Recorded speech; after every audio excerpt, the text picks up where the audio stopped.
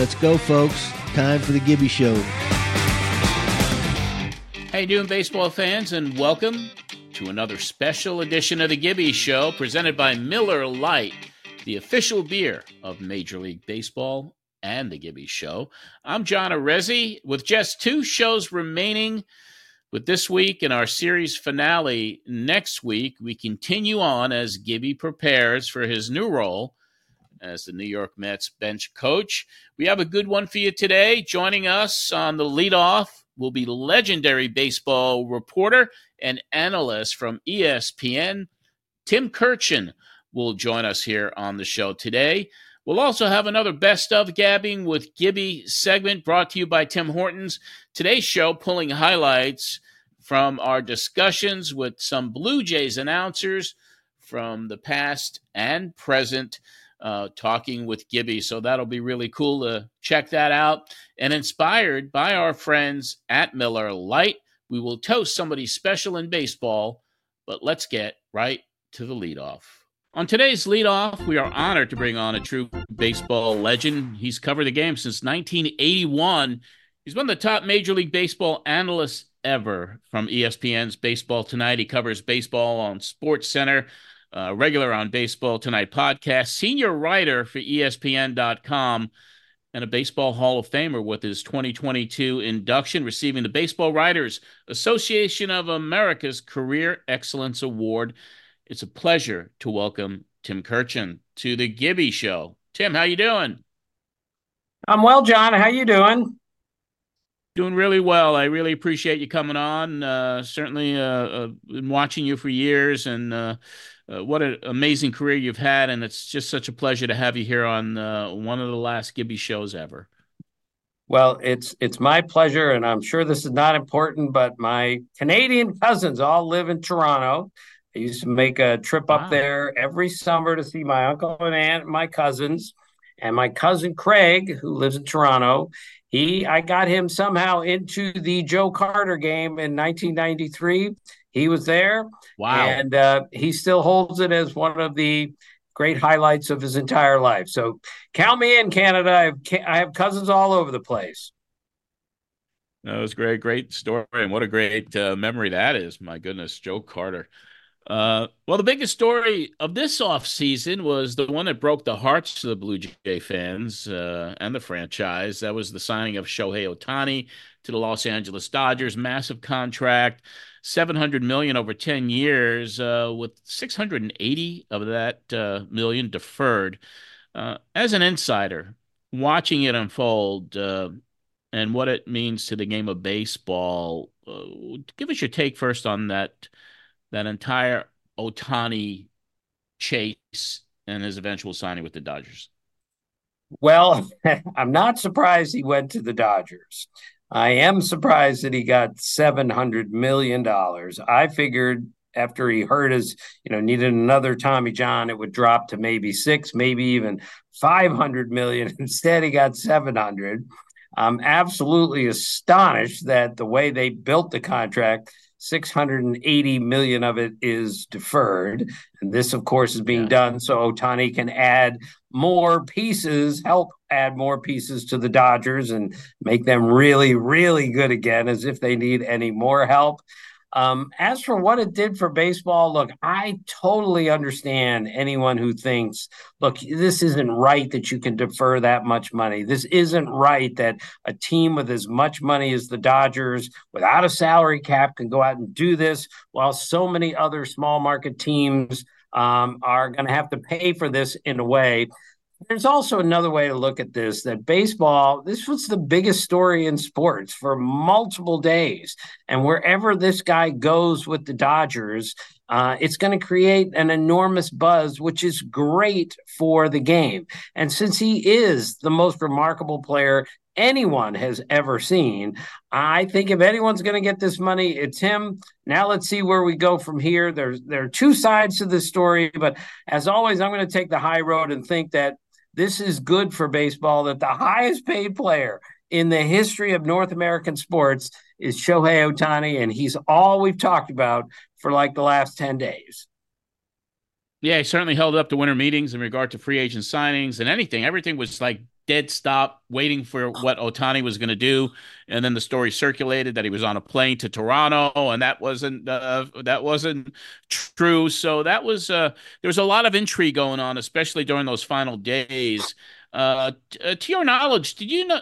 I've heard reports that the Jays also offered somewhere in the vicinity of 700 million to him, and for Ohtani, though, it was just L.A. was where he wanted to be at the end of the day.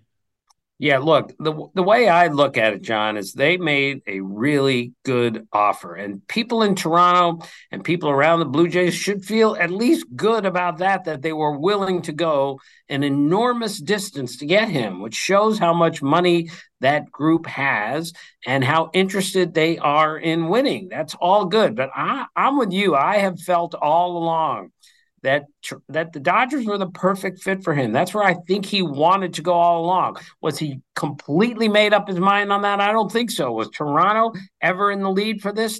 Toronto might have been, but in the end, the Dodgers won because I think of location and comfort and hitting behind Mookie Betts and Freddie Freeman for the next 10 years or whatever we're going to call it. So, but I think, as terrible as it sounds, and this is no consolation prize for the Blue Jays, they made a real effort to get this guy, and he, as far as I can tell, strongly considered going to Toronto. That's, in a way, that's got to be a good thing for the Blue Jays and their fans.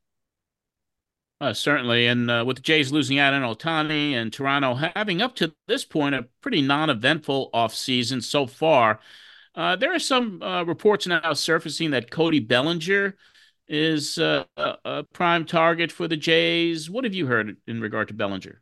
Well, I think he should be a prime target for the Jays because I got a pretty good look at them the last week of the season last year, not to mention the whole season, but a really good look.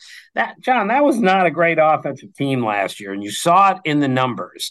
And we just kept thinking these are the Blue Jays of several years ago when they never were the Blue Jays offensively of several years ago. They traded Teoscar Hernandez. They traded Lourdes Gurriel. I mean, they traded outfield offense for outfield defense, and it helped. I mean, Kevin Kiermaier was great, and they did some really good things, but they did not have a great offensive team this year, and I don't think they underachieved. They didn't have a cleanup guy. So we talk all the time about Vlad Guerrero and my boy, he can't hit anymore. Well, you got to have somebody hitting behind him, and they really didn't have anyone hitting behind him the whole year.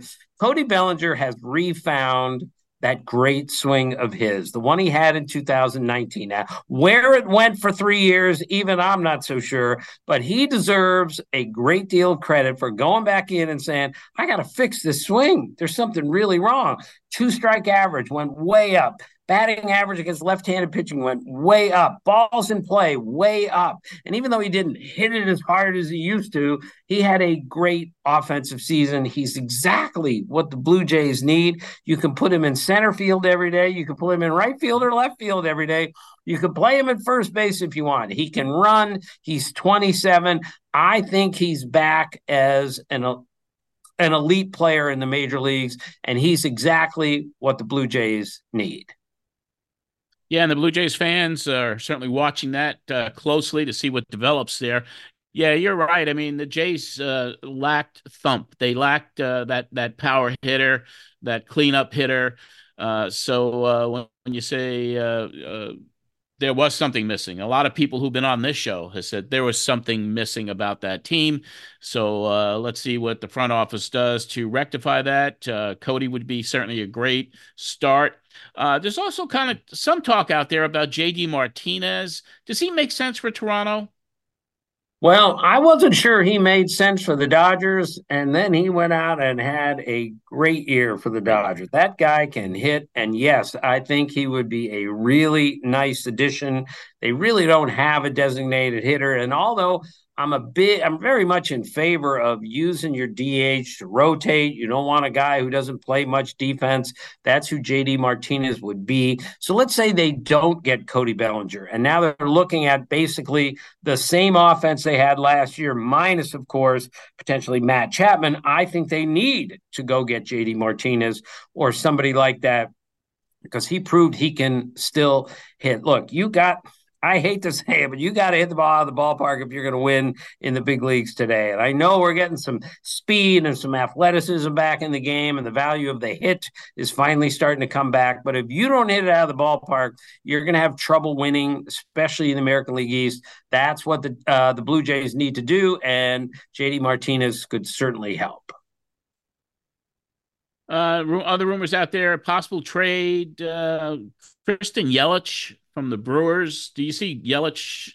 And I believe he has a no trade contract as well. Have you heard anything about Yelich at all, possibly? I have not, but, the Brewers are in a different mode than they've been in recent years. Corbin Burns potentially on the move. Willy Adames potentially on the move. I haven't heard Yelich. He's got a huge contract, and even though he came back last year as a good hitter again, he's still not the hitter he was, the guy who won the MVP a few years ago. And you need a little bit more pop from him if you're going to take on all that contract and give up what the Brewers are going to be asking. I haven't heard Yelich to the Blue Jays, but Yelich going somewhere makes sense, but it's got to be the right fit for him. And the Brewers better be careful. They can't trade their whole team because they're still trying to win up there. That is true. They have a lot of changes there for sure. I want to ask you one question about Blue Jays and the pitching staff. Obviously, they got a pretty elite staff. But there was one gentleman, Alek Manoah, young kid. You thought he was on his way to winning the 2022 Cy Young Award, and said you'd actually vote for him on the Baseball Tonight podcast back in June of 2022. Talk to us about Manoah, his stunning fall from grace this season, which everyone, their heart kind of breaks for the guy. I mean, from the 2022 Cy Young candidate to the young man who'll try to win a spot in the Jays rotation in 2024. Yeah, I am really confused as to what happened to him. And I hate to put it this way, but this is the beauty of baseball, how that guy could finish in the top 3 of the Cy Young in 2022 and then drop that quickly. Look, I love basketball, John, but no great NBA jump shooter averages 8 points a game 28 points a game one year and then 8 points the next year. That's what happened to Alek Manoah. And maybe he just didn't show up in shape for spring training. Maybe he was too big. Maybe the new pitch clock, he couldn't adjust to that. That was an adjustment for a lot of pitchers, including big pitchers who need to take a breath every once in a while. So maybe he's figured out what's wrong. But imagine him coming back and being the Alek Manoah from 2022. And he starts the season as your number 5 starter and then moves his way up. Suddenly, this Blue Jays starting staff is loaded. And with the way their bullpen pitched last year, that puts them right in that race, that playoff race again, just on their starting pitching and their bullpen. So that's why it's so important to him. I would not trade him until I get a new look at him in spring training and see if he's back as the guy who looked like the guy from 2022. It just didn't make any sense from durability stuff and mostly throwing strikes. It just went south so quickly. Yeah, I agree. You got to give the guy a shot. Don't trade him now. Give him a shot. Spring training, see what he's got. And there's a lot of people on his side for sure. I mean, he's kind of beloved in that clubhouse. And we certainly hope the best for Alek Manoah as he heads into 2024. I want to remind everybody you are listening to The Gibby Show, presented by our friends at Miller Lite. This holiday season, when you're heading out to a party or enjoying friends and family at your home, don't forget to bring the Miller Lite with you to the festivities. They have been the official sponsor of The Gibby Show. And I know Gibby is certainly going to be partaking in those celebrations over the holidays, and I'm sure his favorite beer will be right by his side there as well.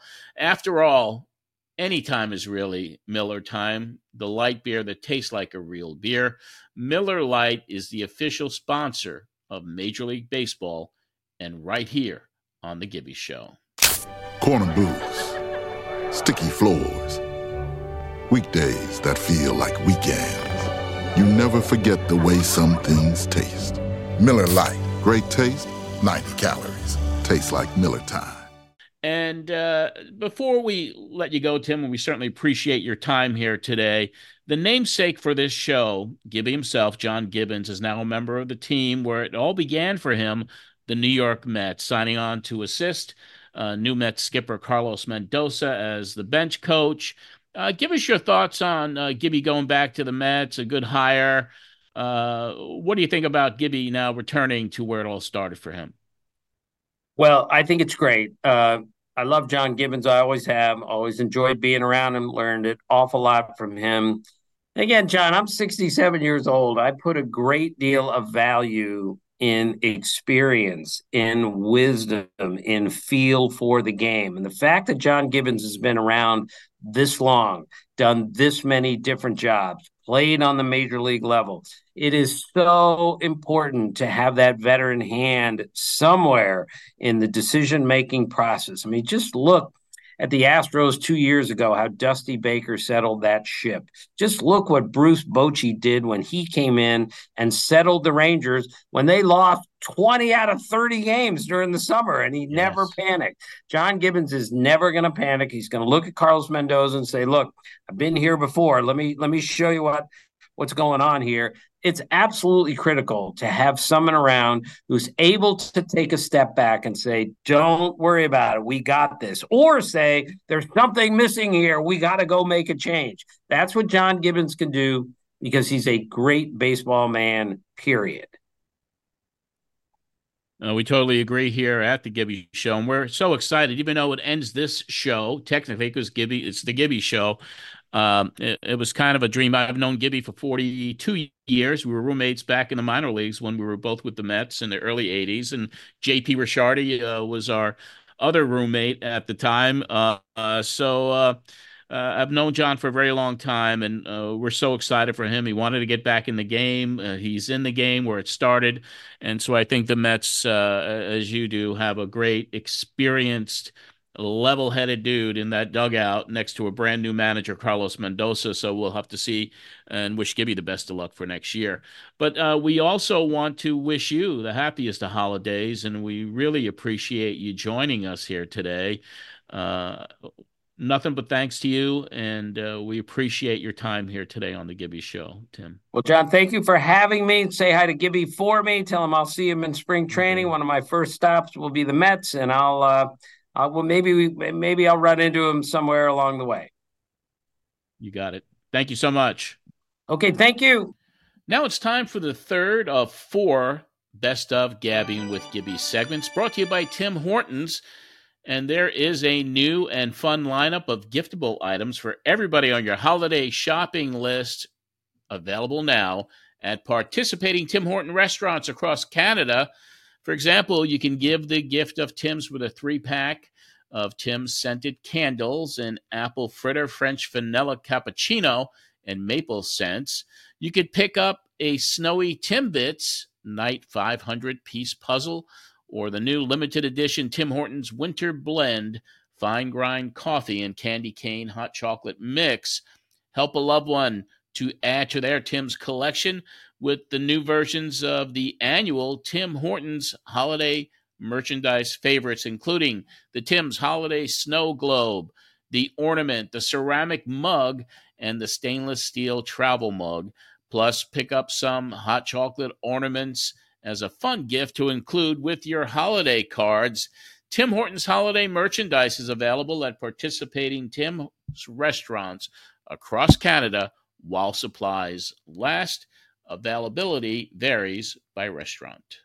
On today's special Best of Gabbing with Gibby, we go back into the archives and bring on some of the best announcer guests in the history of the Gibby Show.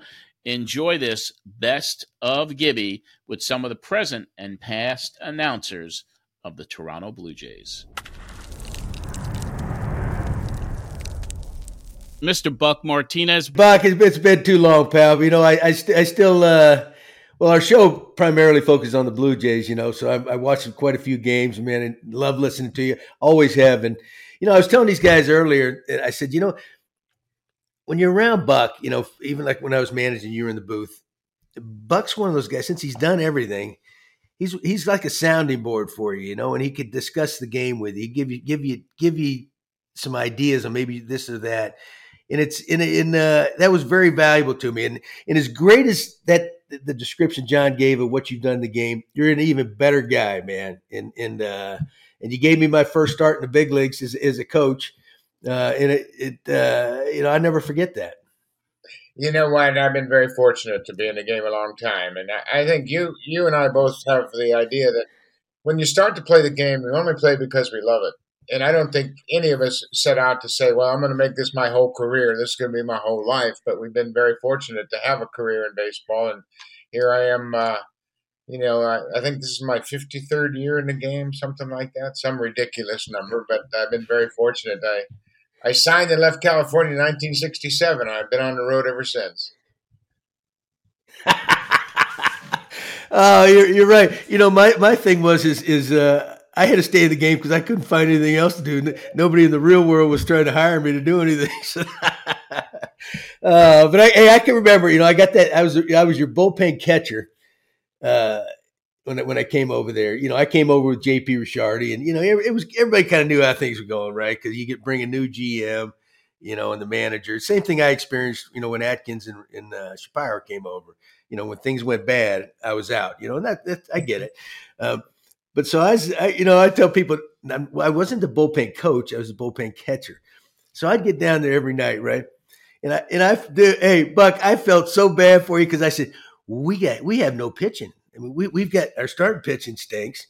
We got nobody in the bullpen. I said, what the heck's Buck going to do? And I was a poor SOB that had to get down on a knee and get it loose every night. So hey, I felt your pain, brother, but I appreciate the opportunity. You can't play this game without pitching. And I don't care how long we watch games or how much the game has changed. It's all about pitching. And everybody wants it to be about offense and big numbers and hitting home runs. But the teams that win year in and year out, they pitch. And Dusty Baker's here now with us in Toronto with the Astros. And, of course, they won the World Series last year. And the reason they won the World Series was he did such a great job of keeping his bullpen fresh. And when they got to the postseason, they had the best bullpen in the postseason. And they just mowed through the whole organizations and did a great job to win the World Series. And, it's still, I'm all about pitching. If you can't pitch, you can't play. Show me who's better. Who is better because of all of this? I don't see anybody that's better. There's no Steve Carltons. There's no Nolan Ryans. There's no Sandy Koufaxes. And nobody's better.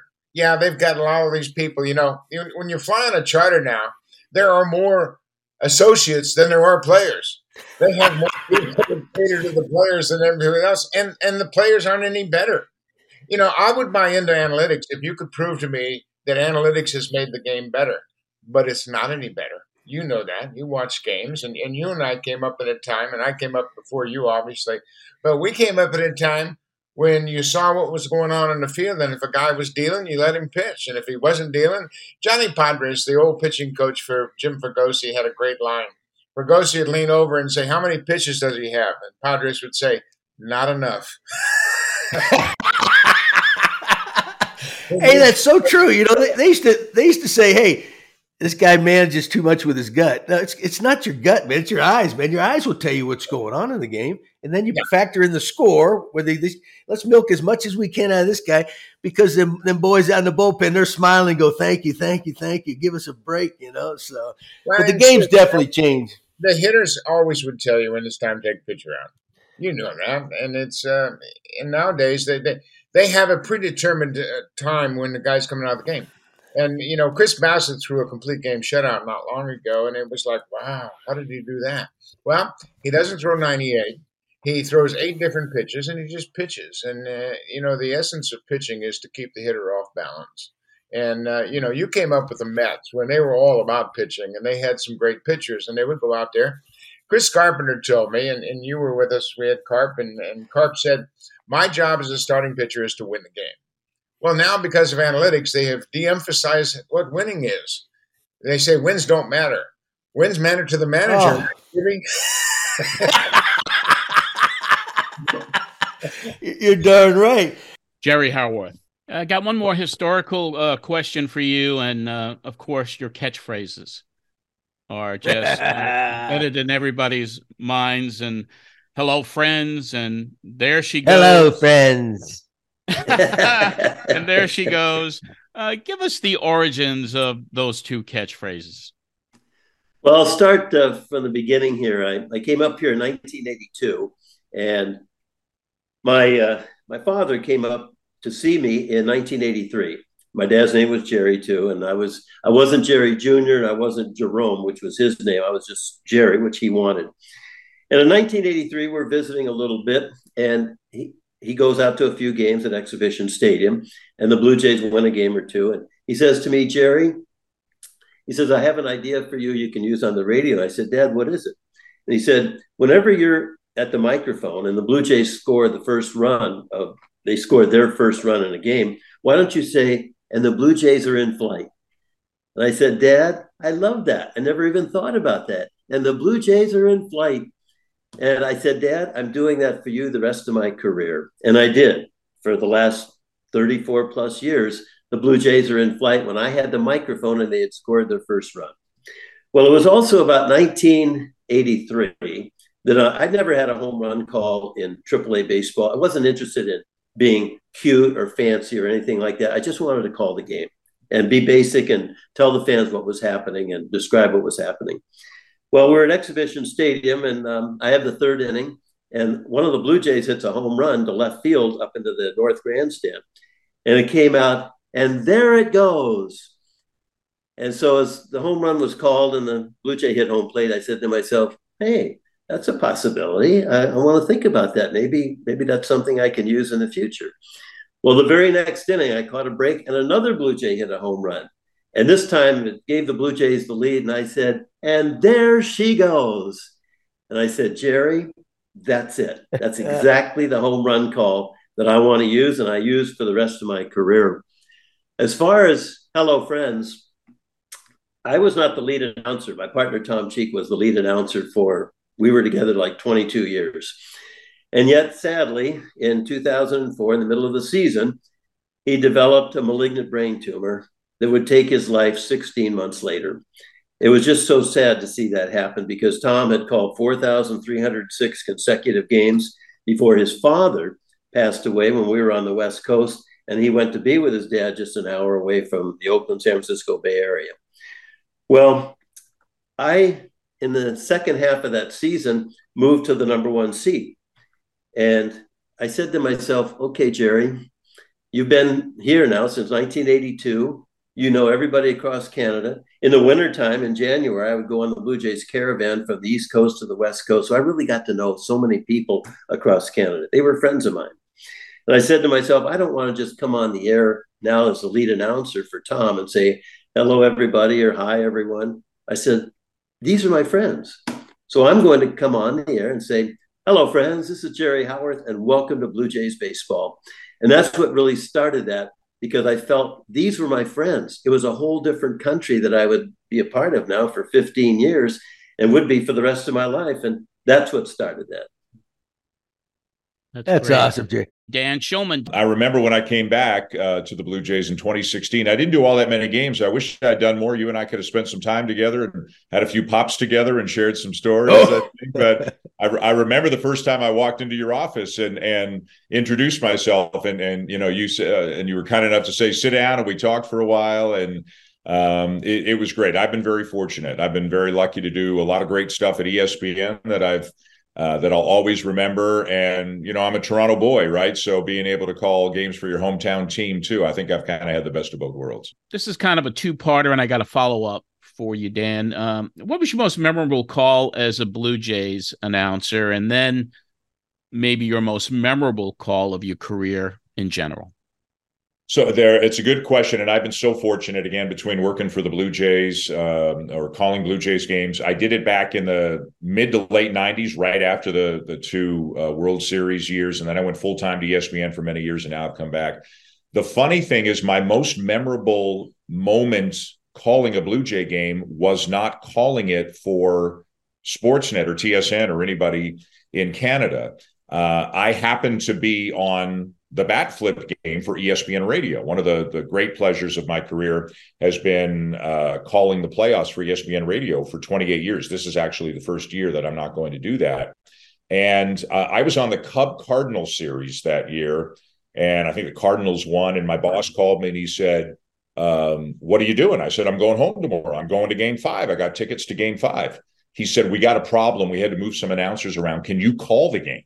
And I said, sure. So they kind of parachuted me in to do Game 5 of that series. Rick Sutcliffe and I called Game 5 of that series for ESPN Radio. And nobody in Canada knows it, because in Canada, they either heard the US TV call or they heard Jerry Howard's call on the radio. My call was heard on the radio all through the US. But to be in the ballpark in that moment for that game, and the seventh inning of that, I don't know about you, Gibby, the seventh inning of that game is the single most unbelievable electric atmosphere I've ever been in my life in any sporting event. So that's one of them. I've never, so during when I do the games, John, on TV, those are just regular season games, except we do have the right to do some playoff games going forward. So if the Blue Jays make the playoffs, we'll continue to call the games for Sportsnet, which is awesome. But, I've been, whether it's Canada Day or opening day, again, I'm a Toronto boy. So all of those things, mean a lot to me. But I would say the Jose Bautista bat flip. In terms of biggest, so I do a lot of college basketball, as you guys probably know, and I don't care if it's at Duke or North Carolina, and I don't care if they're up or they're down. It's Duke and Carolina, and doing all of those games mean the world to me. And I'll tell you something I just did that you guys might not know, but it's known up here.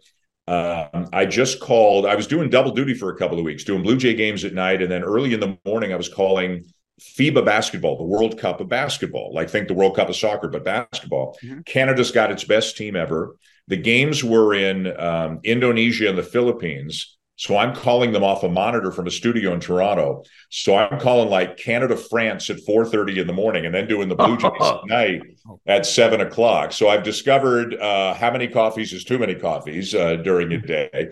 But Canada did great. They qualified for the Olympics. They beat France and Latvia and Spain in a must-win game. And then they beat the United States for bronze. And by far the best showing they've ever had. And, I love Canada and I love basketball. So as funny as it may sound, what I did the last couple of weeks calling those games has been about as much fun as I've ever had. Kind of walk us through what happened that night on May 1st, 2011. I'll give it to you as best I remember. So it was the Mets at the Phillies, Sunday Night Baseball, and I'm in the booth with Bobby Valentine and Oral Hershiser. That was the crew that year. Bobby was sitting right beside me, Oral on the other side of Bobby. And seventh inning, I want to say, we go to break, and Bobby, or I don't even know if we were in break, Bobby kind of nudges me with his elbow and shows me his phone. And it's a text. I never saw who it was from, or I never noticed who it was from. But I do remember what the text said. And all it said was, "We got bin Laden."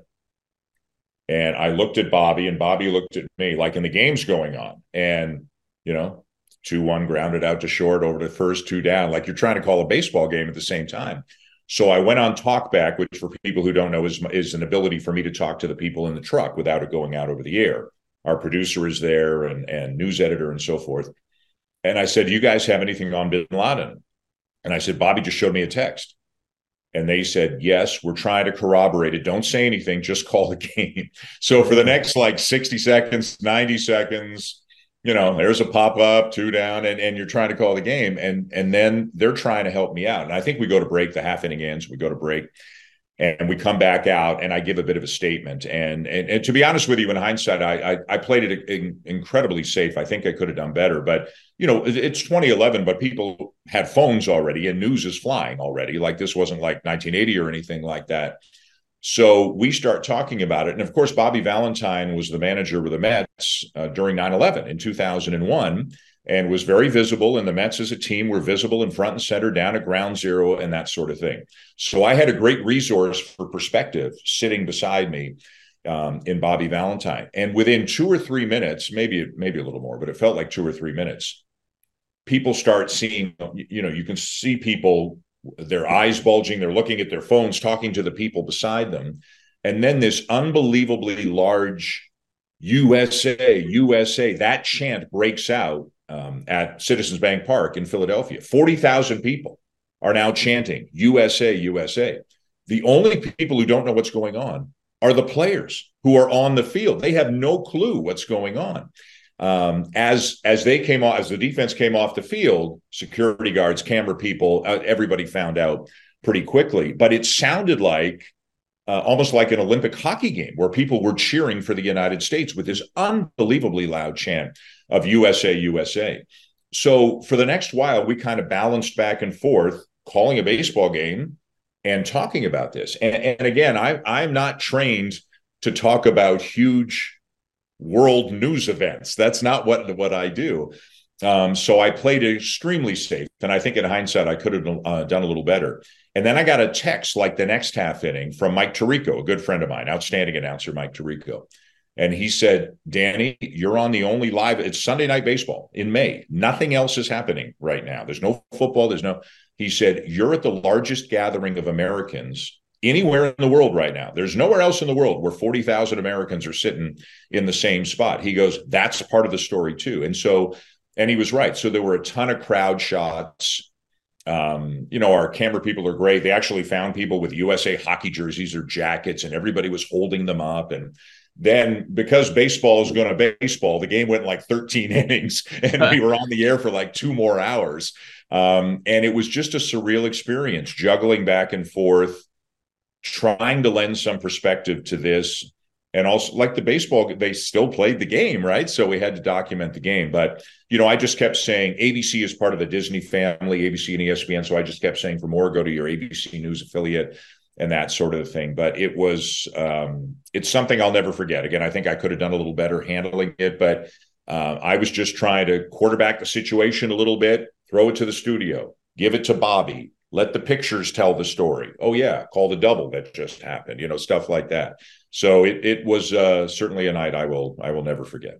It was really ironic you had Bobby Valentine with you, because he was so instrumental when that happened, and and it was so close by. It was Philly, right? Yeah, at Shea Stadium, they opened up Shea Stadium. Yeah, they opened up Shea Stadium as a place for the first responders and to distribute the supplies. And what an amazing story. Once I read that, Dan, I had to ask you about it, because I just felt it. I just felt it was a fascinating story. And thank you so much for letting us know about that experience.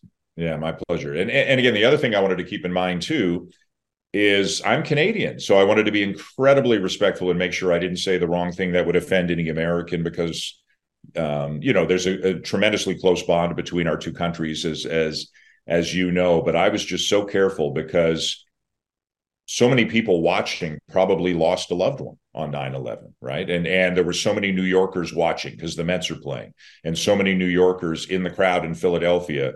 I mean, you know how it is. There were probably 10,000 Mets fans at the ballpark on that Sunday night in Philadelphia. So. It's not something they can teach you about in school. It really isn't. That's the beauty, and I guess that's the beauty of live TV, is you just sometimes you don't know what's going to happen. I don't do scripted stuff. I don't do tape studio events. It's just not where my career took me, and so I'm very comfortable doing the live unscripted stuff. But that night was that was quite something. Now, inspired by our friends at Miller Lite, it's time to toast somebody special. And this week's toast goes out to an individual who has become, in essence, the ace of the Toronto Blue Jays pitching staff. He finished the 2023 season with 3.16 ERA, led the American League with 237 strikeouts and a 5.3 WAR. This week, he was chosen on the All-MLB second team, the only Blue Jay who made the cut. And another reason we're toasting this individual today is his defense of the city of Toronto during the Shohei chase, when there are those out there in the world of social media disparaging the city. On December 11th, he sent out this post on X: "I hate seeing people talk blank about Toronto like they know it. If you live in Toronto, you know how special it is and what a great place it is and how passionate the people are." And that was a hashtag of Go Canada and Go Blue Jays. So in honor of his being selected to the MLB team, the All-MLB team, and for his continued elite pitching for the Jays and his unwavering love for the city of Toronto, this week's toast goes out to Kevin Gossman. Corner booths, sticky floors, weekdays that feel like weekends. You never forget the way some things taste. Miller Lite, great taste, 90 calories. Tastes like Miller time. Before we wrap up this edition of the show, I want to talk about our final show next week. Back in 1981, Gibby and I were roommates sharing a place in Shelby, North Carolina, where we were both with the Mets Class A affiliate in the South Atlantic League. One of our other roommates was a young infielder named J.P. Ricciardi. J.P. was instrumental in Gibby's life and career, giving him his chance with the Blue Jays when J.P. was the GM. Next week, we go full circle right here on the finale of the Gibby Show, when none other than J.P. Ricciardi will join us as the final guest, and there could be some surprises as well right here on the show. I can't wait for that one. Well, that'll wrap up this edition of the Gibby Show. I want to thank our executive producer, Mark Milliere, and thanks to our creative director, Chris Sabunia. You can find me on Twitter at Instagram, Threads at John Arezzi. If you're a fan of pro wrestling, please check out my other two podcasts. That's John Arezzi's Pro Wrestling Spotlight and Matt Memories from Madison Square Garden, available wherever you listen to your favorite podcasts or on YouTube. And don't forget, if you're looking for that last-minute holiday gift, go out and get Gibby, Tales of a Baseball Lifer, available everywhere. For John Gibbons, this is John Arezzi. Remember, we will be back next week for the finale. One more show on this incredible run. I want to thank and wish all of you Merry Christmas, Happy Boxing Day, and the happiest of holidays. As always, thank you for listening to The Gibby Show.